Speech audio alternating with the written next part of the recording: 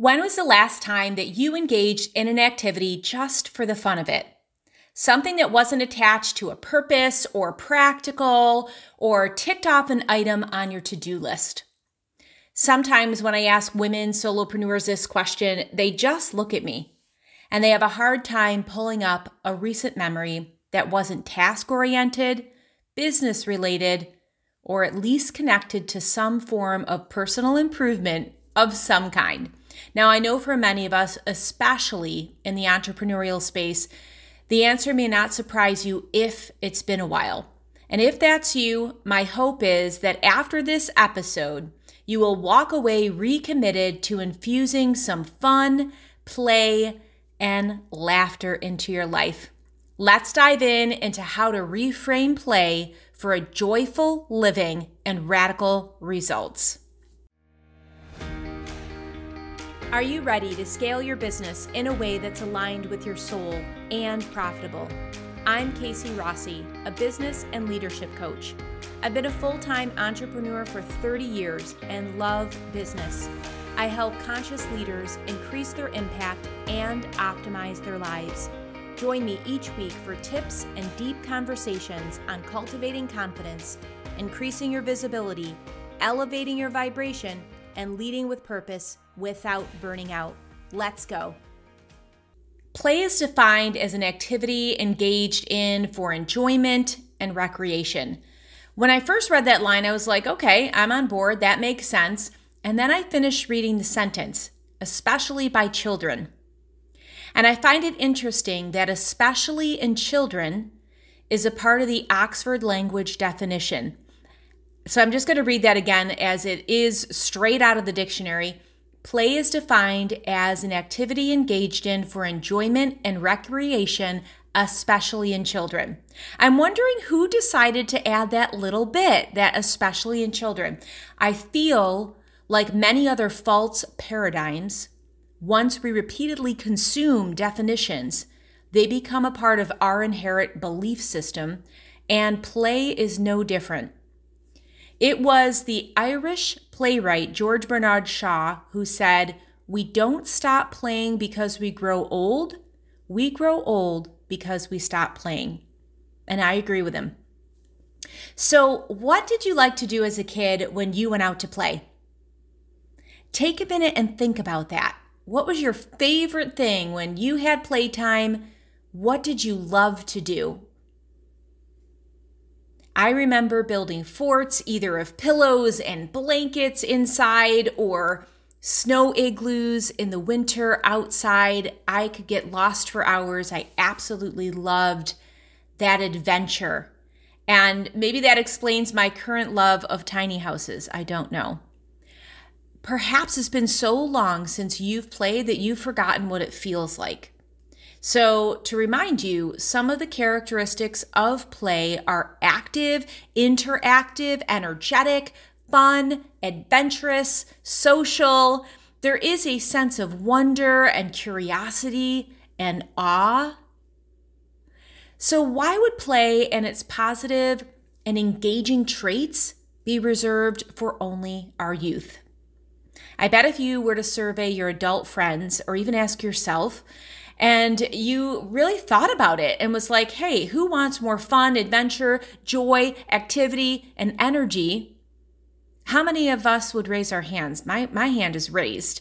That was something that when I came into this year, 2022, I was like, I want more fun and fulfillment. So instead of just having one word for the year, I really wanted a sense of feelings, and fun and fulfillment really came into my mind for this year. So it's appropriate that we are talking all about play for joyful living, but not only joyful living, because you are going to see how when you infiltrate play, you will actually have radical results. So it is an absolute win-win. Yet we don't bake play into our lives. And I continue to read in the Merriam-Webster dictionary that their definition of play is to move aimlessly about, trifle, to toy or fiddle around with something, to deal or behave frivolously or mockingly jest. So looking at play through that lens, it's easy to see why many of us feel that there is no perceived value in play, especially high achievers, right? We don't want to move aimlessly about. We don't have the time to fiddle around with something. We're too professional or buttoned up to behave frivolously. We don't really have the time for anything that's frivolous. So it's really, really interesting. And looking at play through that lens, I just really feel like it's so easy to see why many of us feel that there is absolutely no time or value at all in play. So, guess who said play is the highest form of research? Play is the highest form of research. Do you know? Brownie points if you know. It is Albert Einstein.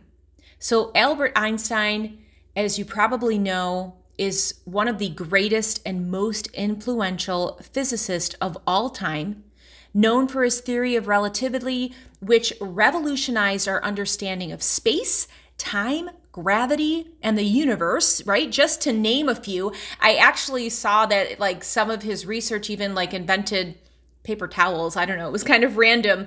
But the point is, you can't get more noble or productive than revolutionizing our understanding of space, time, gravity, the universe, and this whole concept of play being the highest form of research came from this brilliant mind. I think that that's amazing, something that we can really, really take note of and let that start to shift and reframe our definition of what play is.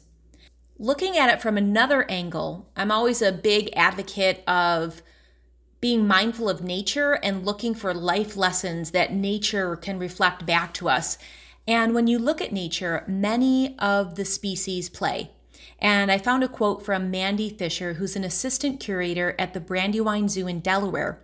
And she says, there's some species where play is very important. So a lot of our primate species, for baby animals in particular, play is how they learn some of those life skills that they'll need for hunting or for breeding behaviors or caring for young. It can all be done through play, end quote. Isn't that interesting? So play is needed to develop critical life skills.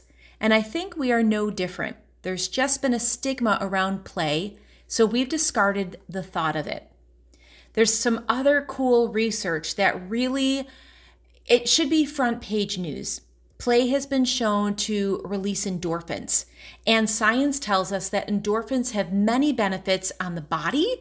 So some of those benefits are reducing pain and discomfort, an improved mood, higher self-esteem, increased pleasure.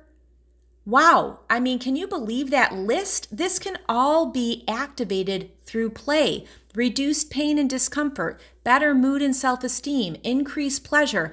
I feel confident in saying that we could all benefit from more endorphins in our life. Bring them on. Bring on the endorphins, right? So play has been shown to improve brain function, functions like thought, memory, motor skills, and hunger. And I have a question for you.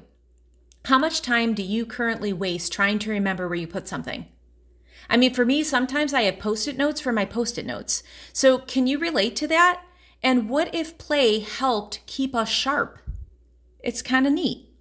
Play has also been shown to stimulate creativity. And as entrepreneurs, we are always looking for that next burst of creativity for a new project, a new product, a collaboration.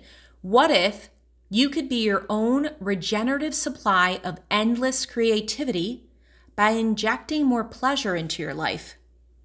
How about that for a prescription? Play helps us to prepare for the unexpected.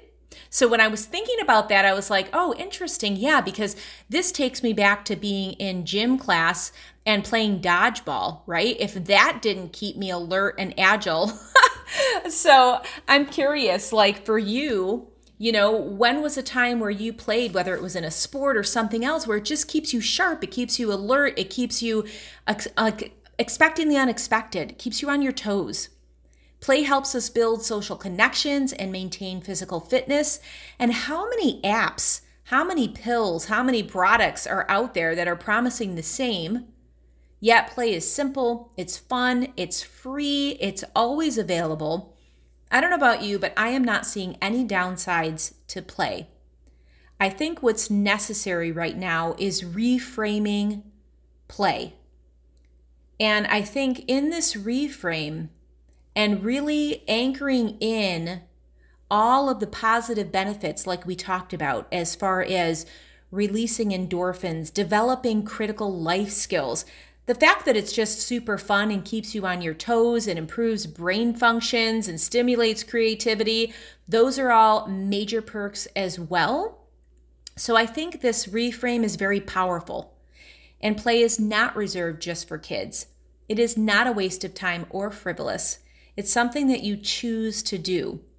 Here's another way to look at it. Play is a get to, not a got to. And I think that's why we often forget about it.